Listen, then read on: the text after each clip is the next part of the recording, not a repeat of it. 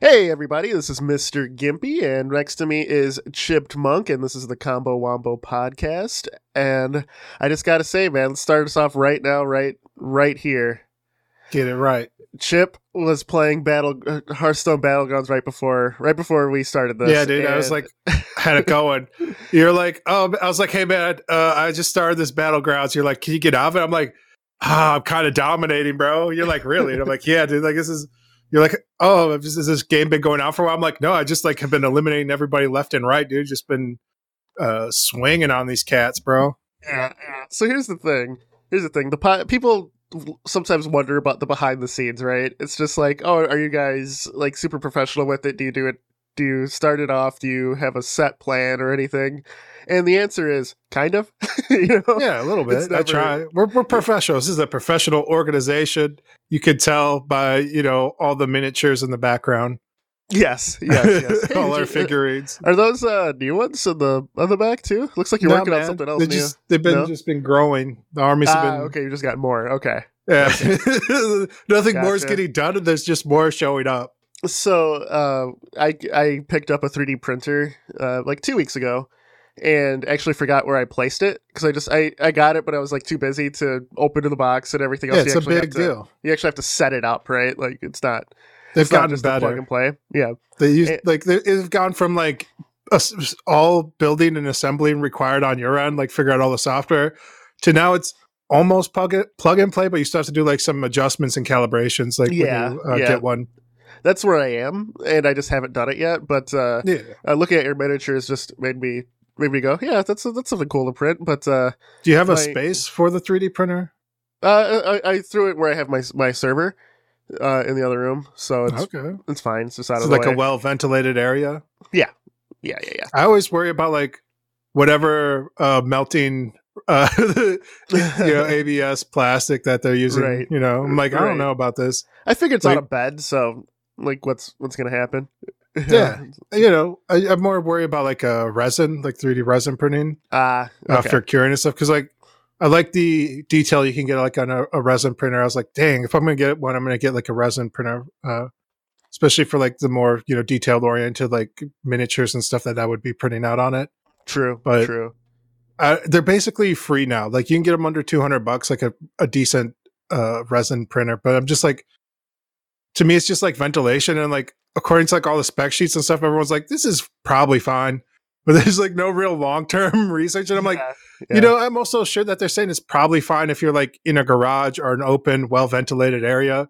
They don't expect you to be in your living room, like, cranking out, resin. Yeah, your condo apartment, dude. Like, right. You got 300 square feet. Let's see what you can do just in there, hot boxing with the resin fumes, dude. Yeah. Grow some gills doing that, dude. Hell yeah. What made me even buy a 3D printer was one, the Professor. He has one, and some of the shit he's made is awesome and useful. Well. Just jealousy. Plain old-fashioned jealousy. Pure jealousy. Gotta have it. Yeah. But one of my coworkers, he actually has a side gig where he prints like replacement parts for like retro toys. So they're like G.I. Joe's like battle car or whatever the hell. The original print has a tendency to like break the front left axle. So he just been 3D printing parts, and it's doing very well in a side deal. So I'm like, that's actually cool, and something that I didn't think would be anyone is really doing, right? And now I'm putting him on blast by putting it on the pod, but he's got a store. You guys give him some business, dude. Yeah, but we're international. The link, but he's like the number one dude on one of those sites. Yeah, he showed me a little bit of it, but I was like, that's actually cool. So then my mind immediately went, I could do something like this, but for me and not help the world. So I'm making Halo chess pieces. That's my first goal. I have a buddy who does like laser etching. So I was gonna have him etch me like a chessboard, and I was gonna make the Halo chess pieces myself. So I think that should be pretty cool. So yeah. It's a whole project, dude. I feel like that's the most expensive Halo chessboard, but it's probably also not, dude. Chessboards get crazy expensive.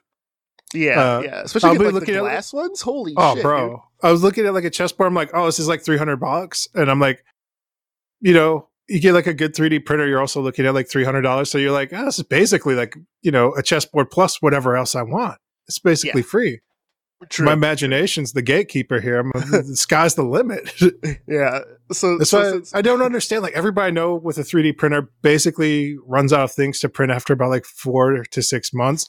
They're like, yeah, it just kind of sits in the corner now. I'm like, bro, you literally have a creation machine. You can just make anything you want. You're like, yeah, out of ideas. You're like, really? Like there's so much stuff on there. You could just like on like Thingiverse or like a few other like STL files. If you get into like there's people who do like Patreons and stuff where you give them like $5 a month and they're like have access to like some fantasy or sci-fi or whatever files for 3D printing for miniatures. So yeah, it's becoming more and more of a thing. It's becoming more accessible too, which is I think huge. Yeah, I think there's like the two types of people who buy 3D printers, right?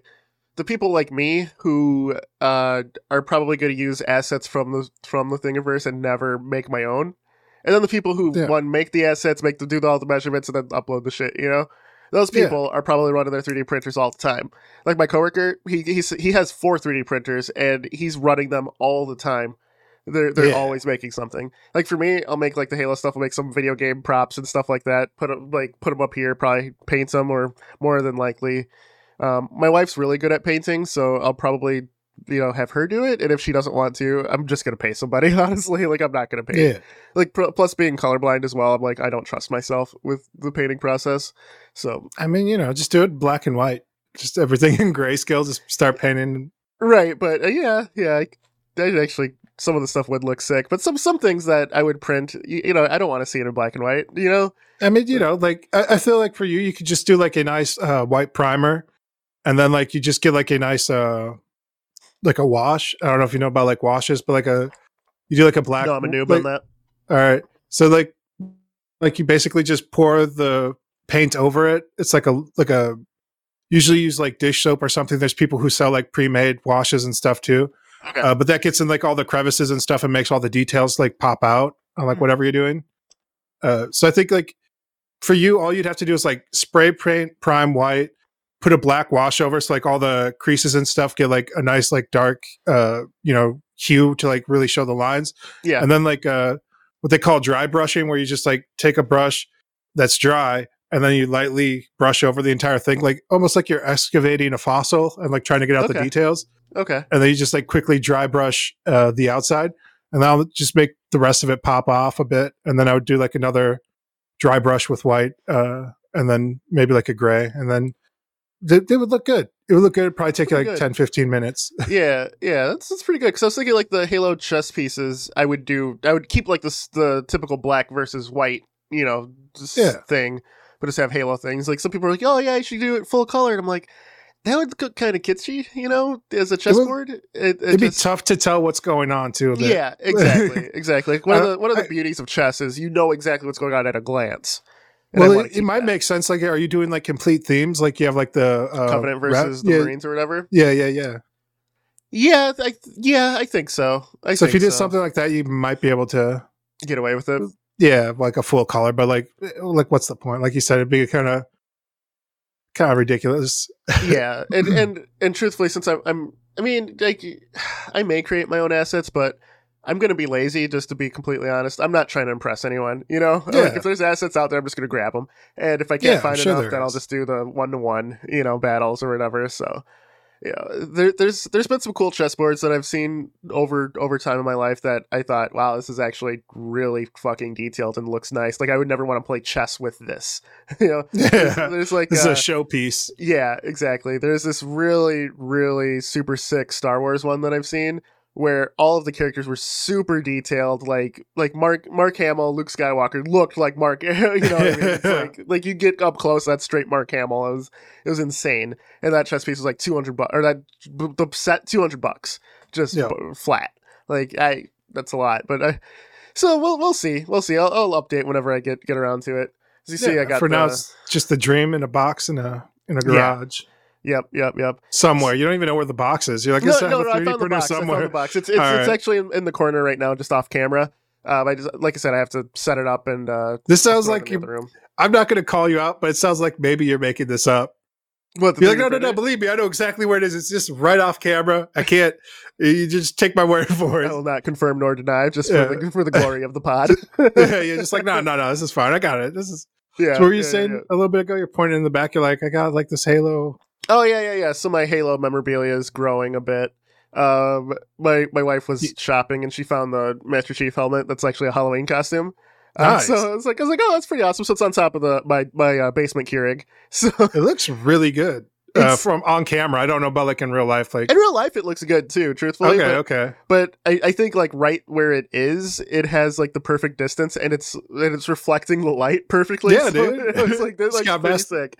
Yeah, Master Chief Keurig back there, dude. Yeah. The Lego set that my daughter and I built a couple weeks ago. My cat just jumped up on something and smashed it into 1,000 pieces, so I have to rebuild. So then I was like, cats, man, cats. But man. Having that was a nice little replacement, and I think it's cool as shit. So I had to deal with this the other day. Like I went to go help my mom because we're transitioning to winter here up in the Great North. Yes. So I did like pull out the AC unit from her window, and when I did that, like she had like a screen for that window. But it was like a new age hippie screen. Like there's nothing in it to get it in or out of the window with. It just has like two metal like antennas. Hooks. Yeah. Yeah, and I'm like, I've never seen anything like that. I think like you have to like push the hooks in and then like tilt it right or something. Something. I have no idea because there's no room on the frame to like get my fingers in, and then like it feels like you should be able to like slide it in and then like pull, but my fingers are too big for that. So what I ended up using was like some duct tape, and I made like two little pull tabs on the bottom of the screen so I could like shimmy it up against the top and then pull it in. So I do all this, and then my mom's like, is that in all the way? I got cats that are going to press up against that window. And I was like, I don't know. So sticking with the Halloween theme, she had like one of those old plastic Halloween jugs there. Yeah. And so I just grab it and I throw it against the screen and it just like bounces off. And I was like, all right, that was cool. And then I had like another stuffed animal there and I like threw that at the window. I was like, yeah, this is fine. If the cats like jump at it harder than me throwing like a Kermit the Frog at this thing, dude, then they're going out that window. There's nothing. Right. That cat's gone. It's the neighborhood cat now. It's a free cat. They made it out. They escaped. And the old adage saying, if you have a cat, you're just renting it. Like that cat. Yeah. It's the universe's cat. It's just bumming and crashing on your couch for a little bit. Yeah, exactly. Cats are couch surfers. That's all they are. There's like 10 cats in the entire world. They've just been surfing everyone's couches. Yeah, man. So let's get into little things. Have you been up to anything gaming wise or entertainment wise that you want to share with the pod before we get into the nitty gritty? No, same old same. I've been playing a ton of Overwatch. I finally took the next steps in Overwatch where I'm like watching the Get Good videos now. Oh shit, I think that's serious. Yeah, so nothing very useful for me to climb rank. I have found that Reinhardt works pretty good, but people are so dumb that I found the Reinhardt skin where he's glowing works the best. Because I think you need like a big glowing spotlight to be like, hey, idiots, follow me. I am the tank. We're moving to the objectives. So I think you almost need to be like a giant glowing, like, blue glow stick it's like hurting like a bunch of something that's attracted to like moths. It's a bunch of moths. Yeah, they're moths to the flame. So that's been going okay. I've been going for ridiculous pins, which I didn't know was already an Overwatch meme. Like people hate that. They're like, damn it, Reinhardt, start charging into the enemy lines. Yeah. But I think that's like the best way to play Reinhardt. Like, period. Hyper aggressive. Yeah. Yeah. Well, like do you think you're going to die? Separate it by rank though? So when you get to a certain rank, that playstyle doesn't work and you have to play a more traditional like tank role where you're just protecting your line? I think it always works if you understand what you're doing. Because basically, you're trading your health and shield for time, and you're going to die.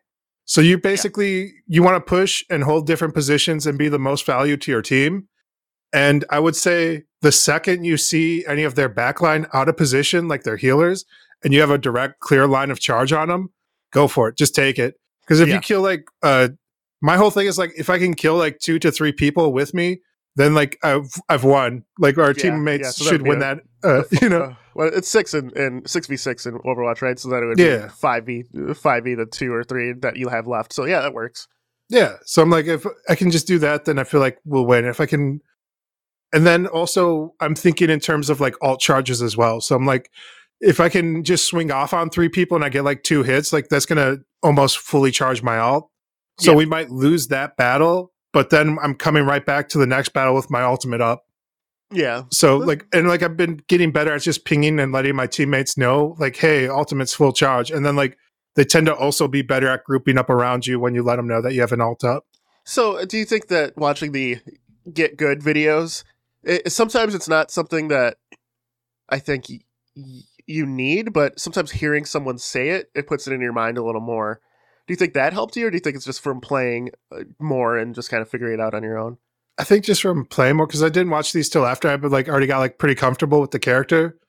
So then I was like, all right, maybe there's some other shit I'm not thinking about that could take it up to an even higher level. Like that'll help me climb even way faster. But I think the one thing that they did say, like you said, like that made me think about it more was like stop thinking about like what I can do and like start thinking about like how I can add value to the whole team. And like what the win condition is going to be for the entire team battle, not just like for me. Yeah. So that got me thinking more because like I was already kind of naturally doing most of that stuff, but I wasn't necessarily thinking about like the rest of the team. And when I started doing that, like I play, I think slightly quote unquote worse stat wise. Okay. But I'm more of a value because we're going to still win the game, you know? That's the thing that I think games like Overwatch don't teach you as a player. Like I think if even like the tutorial, like you usually focus on what to do, like your abilities, things like that. Yeah, mechanically.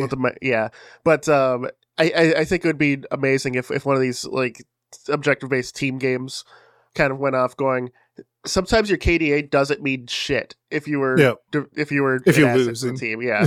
Yeah. So I think the people who are really good at games like Overwatch, Team Fortress, things like that, they know that, okay, I may have went like 6 and like 40, right? Like I'm using Team Fortress as an example, but as an engineer, I had my turrets up the entire time. I may have died, but my turrets protected that point, so like no one could ever just go in and bum rush it, right? And Overwatch, kind of the same thing. It's like, oh, I'm like 6 and 20, but I've used my ult perfectly every time, and I had like a zillion assists, So I turning around team battles. Yeah, like if you can win more based on like basically it's a game about like alt management. So you're just managing your alt and like keeping track of like even like what you're saying. I'm like, if I can bait out like 2 or 3 of the enemy team's alts, then we won. Yeah. Even if I die, if I charge forward and I die because they use like 2 of their alts on me, that is an absolute victory. Like that is so big. Like you've just made them waste like their 2 biggest assets. So like the rest of your team doesn't have to use any alts and they can just clean up with gunfire. And when they come back, we all have all of our alts up and they're going to have to wait like another whole turn. So they're going to lose like 2 to 3 exchanges in a row. True. Just because of bad alt management. So it's like, there's things like that. And that doesn't necessarily show up like on stat sheets where it's like, but I think the most annoying part, and I'm typically a person who will play like a DPS role, or I've taken it to being kind of the entry fragger in Valorant at this moment, where if I jump in and I are you take playing out the that best player, right? Character Raz? Is that the one? Is that a character? Raze. No. Who I'm playing right now? They got grenades, right? Yeah. Wrong about that. Like you kids with your Valorant. Like that character seems really cool for like kind of like what you're saying. Yeah, what I've been doing is I play Phoenix and Omen mostly. I've started to mess around with Reyna. Omen has a smoke that lasts forever. It's so effective. And then one of his other move is he'll blind people as well, including taking out their audio.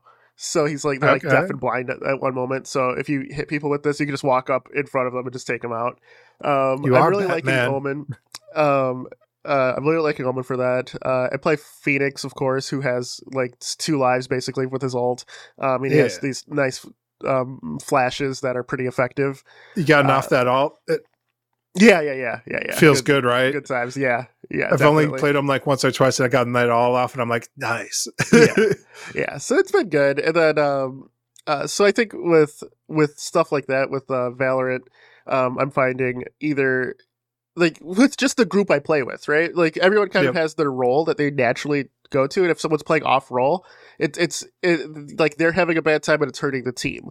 I pride myself in being able to slot into almost anywhere, and like our mutual friend Intoxicated Fable plays with us. He's the one who's played Valorant most than anyone else. We used to play CS Counter-Strike together, even way back in Source was when I met him when Source was popular. So I remember him bringing his whole computer over to your living room to play Counter-Strike. Yeah. And it was just him, bro. It was just him. Yeah, he wasn't even invited. He just showed up. He's like, "What's up, guys?"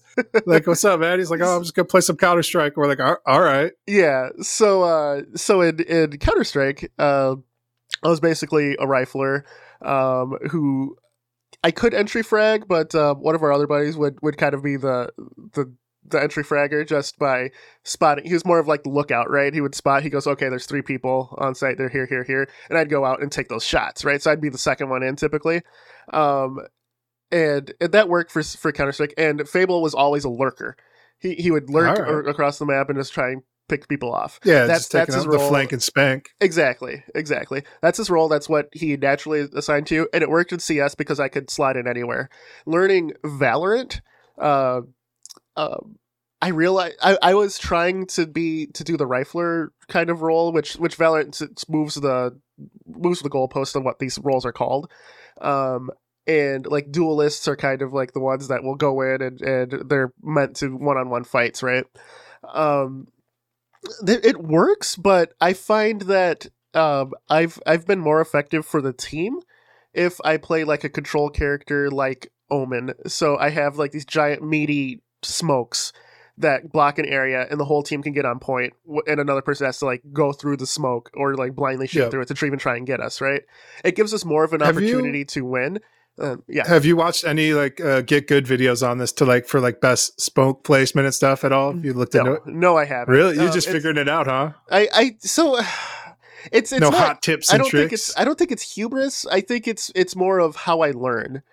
Right? I learn by doing, and like I said, like I played like a ton of like Reinhardt just like off stream because our mutual friend was like, "You should probably get better," and I was like, "Yeah, you're probably right." So I've been practicing like a bit more, just like I think there's like different like too. I don't know like if you do this where it's like more meaningful practice where it's like, oh, I need to work on like taking angles and charging. So like I will just practice just that an entire game. Or I'm like, I need to work on like strategic positioning. So I'll just focus just that for an entire game. For me, since Valorant's kind of like CS, right? Like,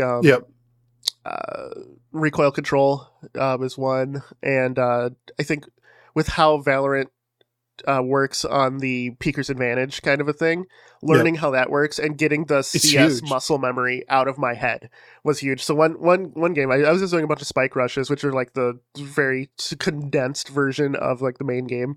And I was just focused on outgunning people at corners, like giving myself the advantage every time. So I think that it has shown in game. The only problem right now is when I stream it in game, and I don't know if you're in the last one. I think for a little bit, maybe. Yeah, like two streams ago, we won out. We were nuts. We just dominating. And when I didn't focus on my own KD, like I was like second or third on the team, right? Like I realized that I don't have to be first if we're winning out, you know? Like Counter-Strike, I had the thought of I always have to be first for us to win. And it's because I had like the most experience with Counter-Strike, right? With Valorant, I realized like Fable has the most experience and I'd rather win than be top dog. So I will sacrifice myself. You could do both, but right. But you know, I mean, it makes the people around me better if they have more opportunities to fight. Because in Counter-Strike, I would kill most of the other team, and then so my other buddies only have one guy to shoot collectively, right? Yeah, so like it becomes a 4v1. Yeah, you don't get better if you don't fight.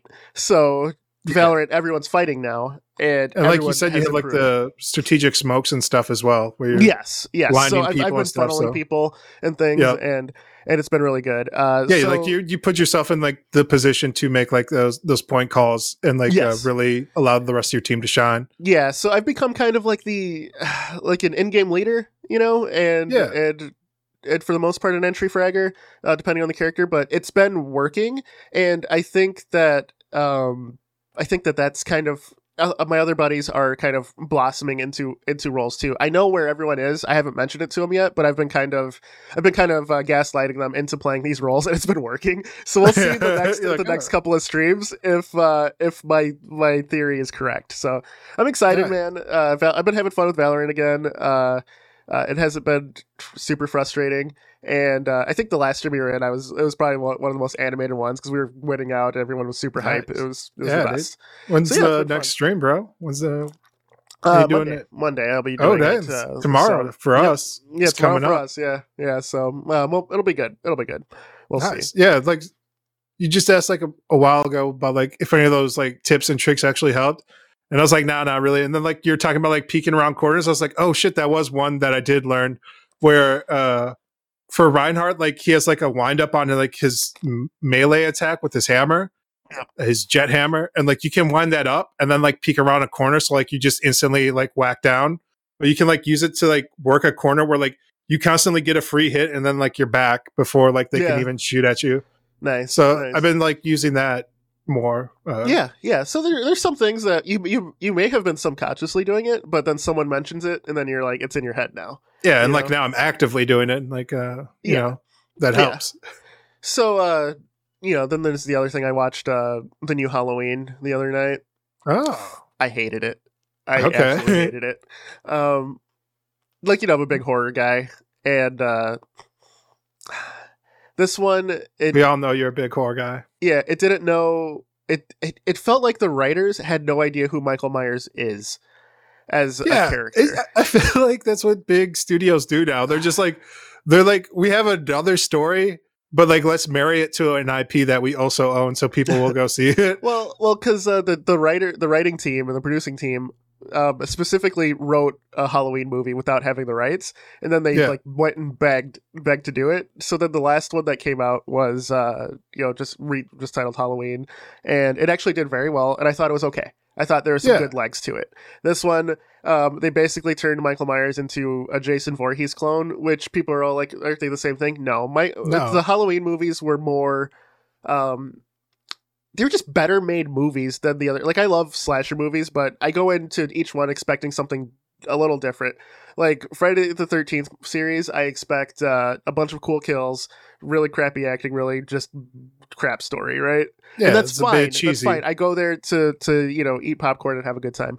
Halloween, I expect good filmmaking, really good score, a killer who is interesting to watch, not because the kills are cool, but because of his methods of stalking and things like that. Yeah, this one, tension. There's a scene in the new Halloween where Michael Myers comes out of a house on fire, just fucking breathing hard, shoulders moving. That's Jason Voorhees' staple from Kane Hodder playing him, and just looking like a badass. And other people around were like, "Oh man, he looks so cool." No, that's not who Michael is. He's not meant to look cool. Like, I was so fucking mad. He's the guy who, like, the fire burns out and everyone's like, oh, I think he's dead finally. And he's fucking gone, Yeah, they look around, they're like, we didn't find any bodies. And you're like, oh, no. Some of the kills are just fucking action set pieces, and it betrayed what Halloween, has typically been about.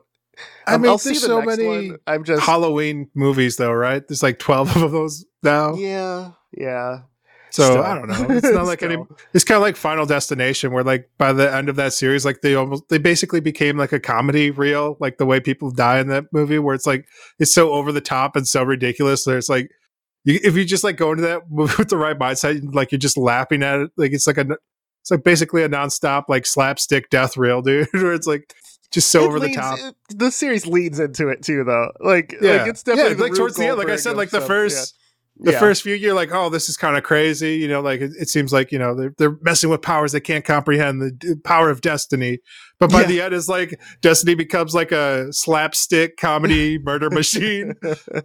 Like, you're like, there's like no way this person's going to die. Like, and then like this Rube Goldberg has to, like, the chair snaps down. They go flying down a flight of stairs. A chandelier drops down, misses them completely. But then like a cabinet slides open and a knife rolls over and like decapitates somebody. You're like, what the fuck? What did I just watch? You know? See, that leaned into it, and I expected that, right? So I'm okay. But like Halloween just disappointed me. Like I said, I'll see the next one, but there's zero hope for it. I feel like Saw also has become...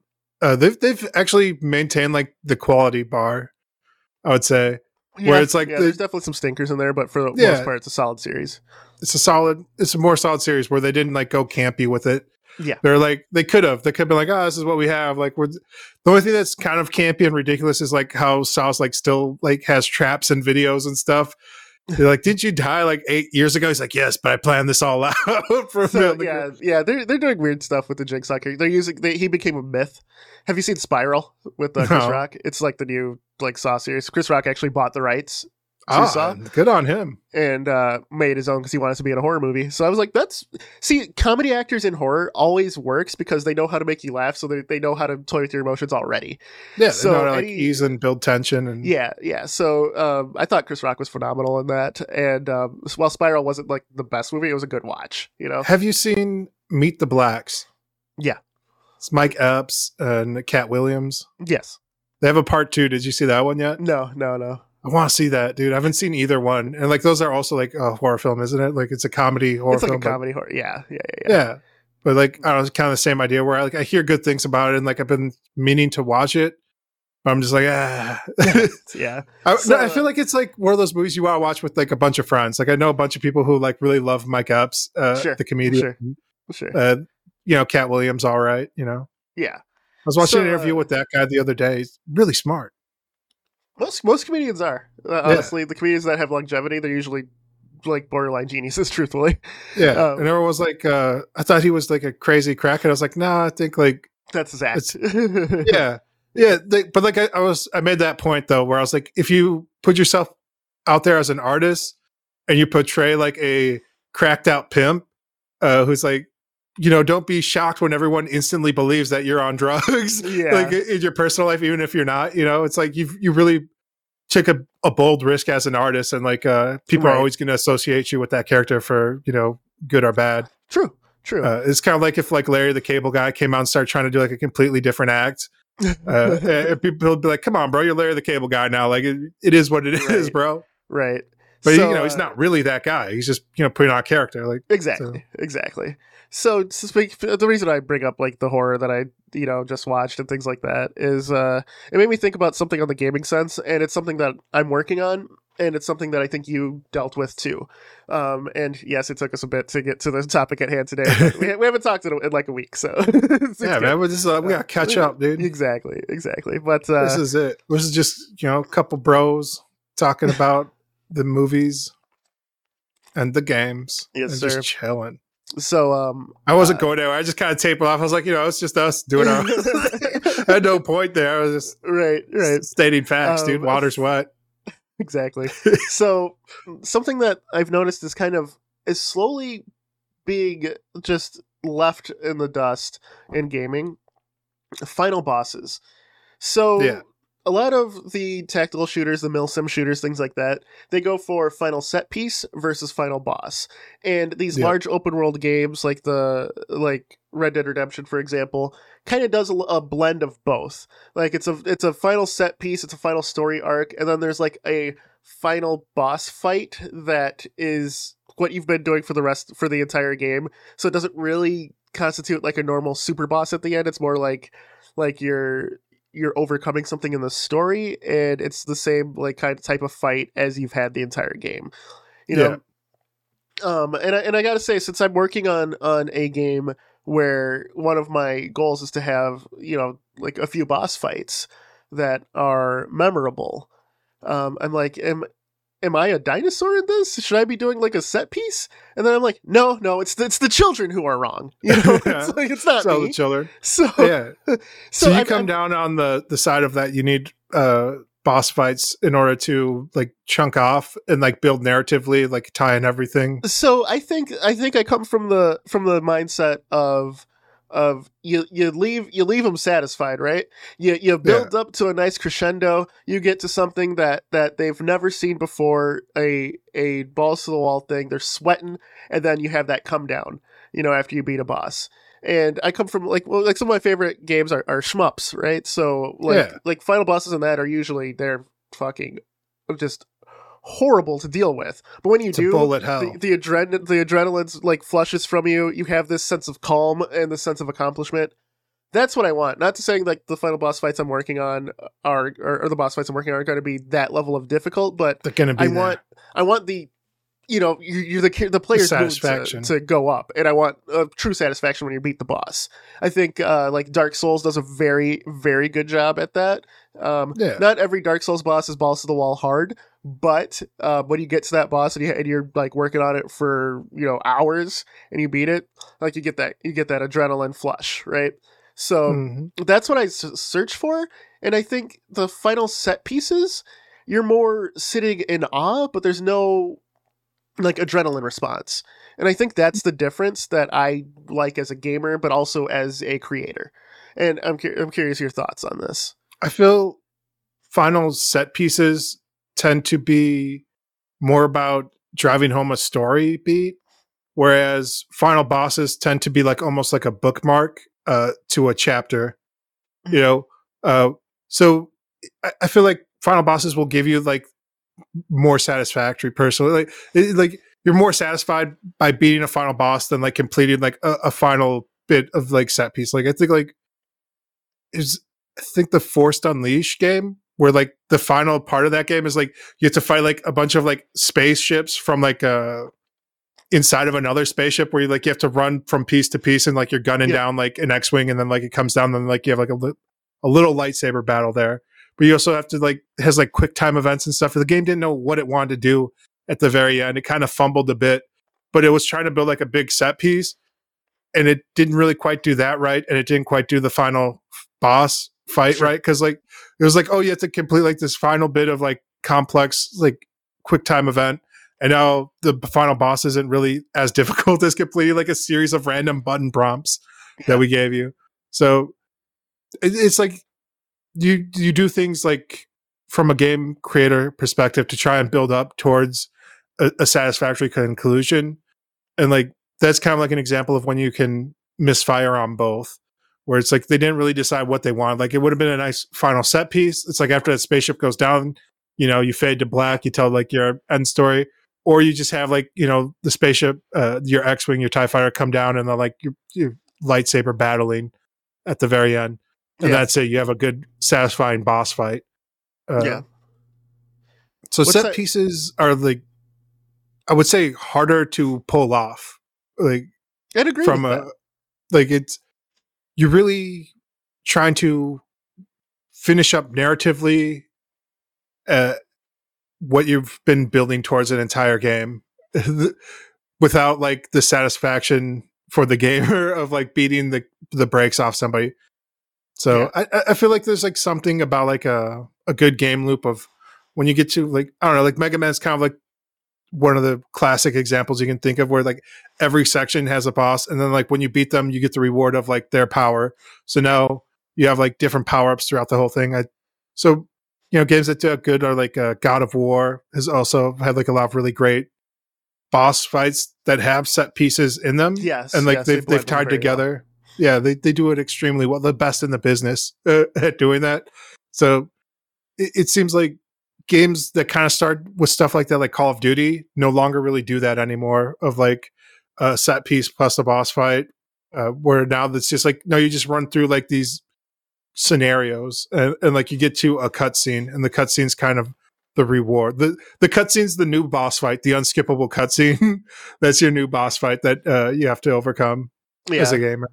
I would say that, you know, one of the series that keeps being mentioned on our pod now, just because of my love for it, the Halo series, they've dabbled in both, and Yeah. honestly, for them, set pieces are more effective. So Yeah. at the end of the first Halo, you are driving your Warthog through it's the level's called the Maw, and you're on the Pillar of Autumn, which is the ship you started the game on. You're exploding that to destroy the Halo ring, and you are literally driving through it on a Warthog as it's exploding around you. For its time, it was like one of the most like adrenaline filled moments, and everything's exploding around you. The controller's vibrating, and I just hit my mic. The controller's vibrating just uncontrollably as you're going through. It was amazing, and the Warthog could, doesn't control super well, so like you would flip half the time, and it was a good time. Halo 2, you fight Tartarus, which is a like brute boss, and it was slow. It wasn't very fun. It just didn't work. And then Halo 3, they brought back the bigger set pieces with the giant ring or planet that's destroying thing, which honestly was cool, but felt like they were just trying to recreate what was good in Halo 1. And Reach actually has one of my favorite spins on the boss fight. So holy shit, I don't even have to say spoilers because everyone knows that what happens on a Reach, right? I don't know, man. But spoilers for Halo. At the end of Reach, you are trying to get the Cortana AI to Captain Keyes to start the Halo franchise off. What's with everyone's boner for fucking Cortana, bro? Oh yeah, it's just she's the Deus Ex Machina of the game, right? She could solve anything. Right. But so like it feels like everybody I talk to who like is a real person doesn't give a F about her. Doesn't give an S, bro, an S or an F about her. So I don't understand. Like it seems like the people who care the most are like the people who created the Halo series. They're like, oh, we gotta make it more about Cortana. It's a bit weird. And then they're like, stop sexualizing Cortana. And we're like, who is you guys are on the weird part of the internet, boys. Well, I mean, she as an AI, she had the figure of a woman, right? And then they've given her more defined features as the series went on. So, I mean, sure. Yeah, it didn't do anything for me, but whatever, man. I think it's them, dude. I think they're like making the game for like a year and they're just staring at them and they're like, we gotta cut this out. Cut it out, you guys. Stop sexualizing her. Everyone's like, they've been locked up too long with their own creation, dude. Right. But so at the end of Reach, you are they put you in an unwinnable fight. So you are surrounded by a Covenant, and you're fighting as much as possible until it fades to black, or you just die. And that's the end of the game because no one survives on Reach, And I thought that was super effective. So they had like a set piece that you had like a kind of final boss fight where it's just you versus a mob of enemies in an unwinnable scenario that worked from a narrative standpoint and was super badass and memorable. So. Do you feel almost cheated that you can't win that scenario no matter what? Like, no, I thought it was effective narratively. It was more effective narratively where even if I was, the god of the game, it still worked for me and I accepted it. So it didn't feel cheated because maybe it's because I also knew the story of Reach itself, like everyone did, that there's no survivors. And the fact that you were in there, you're experiencing it was very effective. So I think that games can do it, but it's not really black or white now in the games that are successful in the FPS. And I think we've mentioned like FPSs for the most part, right? Because shooters you used to not be able to finish a shooter game without some sort of boss fight at the end because that was what the industry standard was. And maybe it's an evolution where you don't need a boss fight in shooters. Like Doom famously had the like checkpoints, the elevator. You had for the OG. You had the spider boss in Doom, the original Doom, or the Hell Knights, depending on what episode you completed. But it was the sawed-off shotgun. It was the spider mind that was the boss in Doom 1. And then Doom Eternal has like a full-on like main boss fight that worked. And I think that it just has to match narratively, and I think you're right. And I think shooters right now are mostly military sims that aren't fantastical, and I think when you have a fantastical style of shooter, that lends itself to a boss fight more than like a Call of Duty or something. I would almost say it also goes into budget as well. Like if you can't create like a good final set piece, like that's a lot of assets, it's a lot of time. It takes, a lot of back end artistry to construct a good final set piece. Whereas like a good final boss fight, like that's just good core game mechanics, like all around. Like you have to really understand what the player understands at that point in the game and then tailor a boss to use what the player should have used in that whole level. If you go to the Mega Man example, it's like, the rock beating paper and scissors and stuff. Like there's certain things you should have done over and over again repeatedly through the level that will come up in a motif that the boss does. And like you're using the exact same type of pattern to defeat them that you use to defeat the level. Yeah. But it doesn't really tell you that anywhere. You just, so you hit, you hit that right on the head. And this is when boss fights are memorable.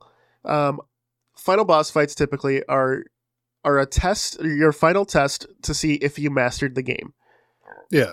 The ones that work well are ones that let you use a lot of what you learned in it. Mega Man is a fantastic example.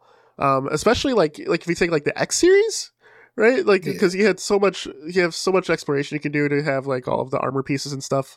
The dash, perfecting your dashes and things like that, knowing what weapon does what. Is just it was like mechanically and knowledge wise, Mega Man tests both when you're fighting. Mega Man X tests both when you're fighting Sigma, and so does the first one. But I think X kind of did a better job of conveying it in like a story form. Can you just say that Mega Man gets weird as a series? Yeah, like everybody dies, like all the humanity dies, like Sigma wins or whatever with his virus. Or it's from 03 or whatever. Yeah. I think that became an alternate timeline now. Come on. They don't know what they're doing with the Mega Man universe. There's too much nonsense going on in that. A simpler time with a fighting robot killing other robots. So now let me ask you this.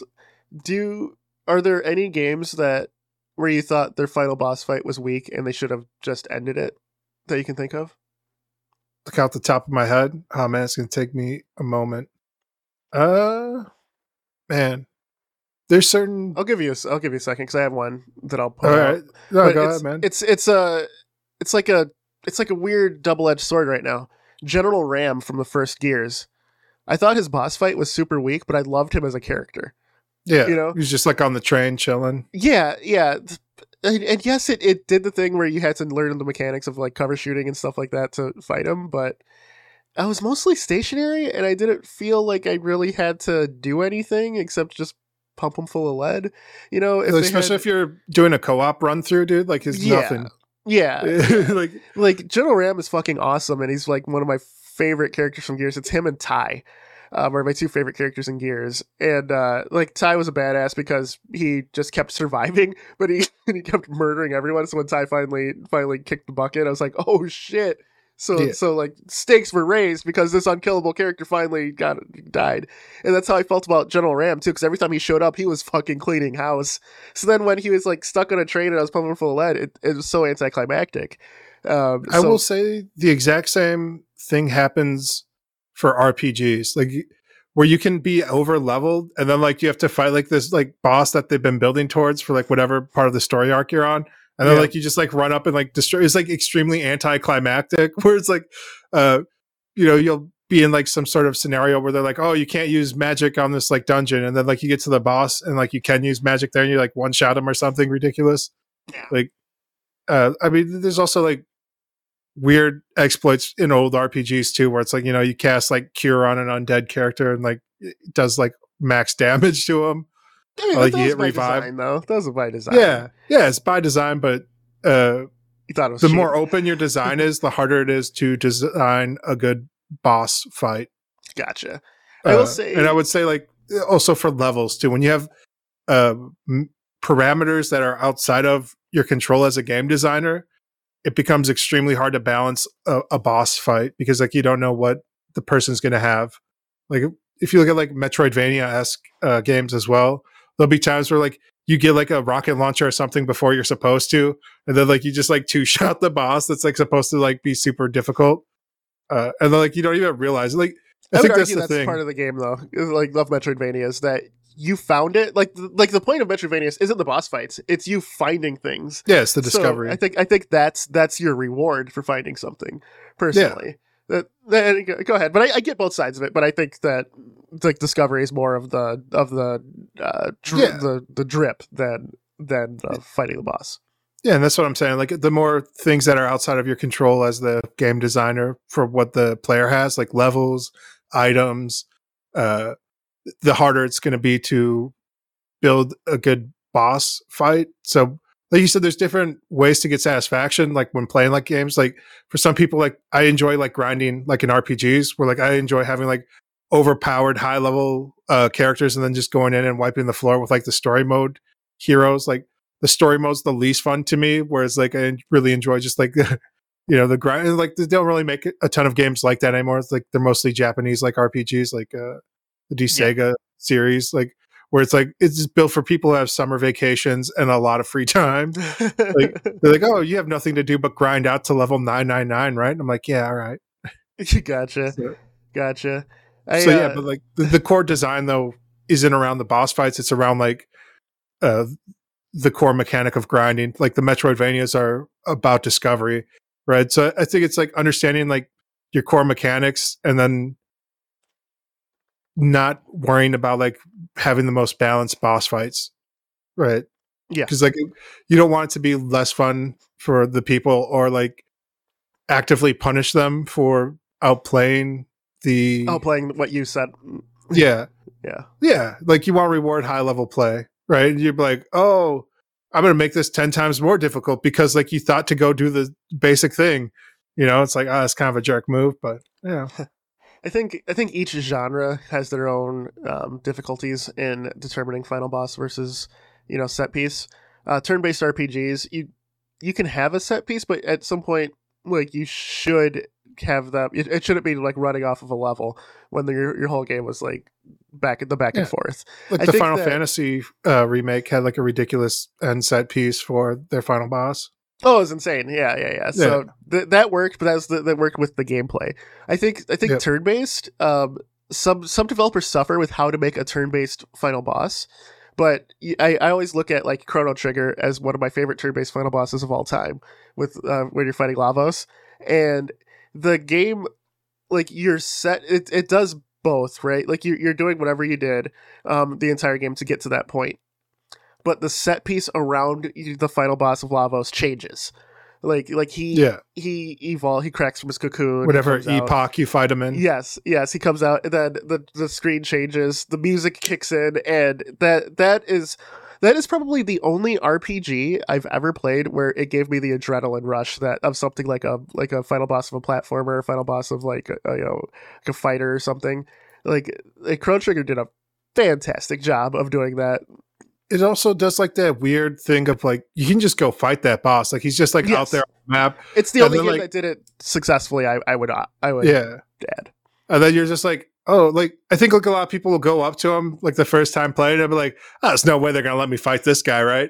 Then like you go and you get your ass beat by him, and it is what it is. Yep, exactly. It'll teach you the hard way. Yeah. So, dude, let me ask you this. Having talked about this, can you talk a little bit about Generic Quest? What you have planned? Do you think that when we brought this up, do you think you'll do set piece or do you think you'll do final boss?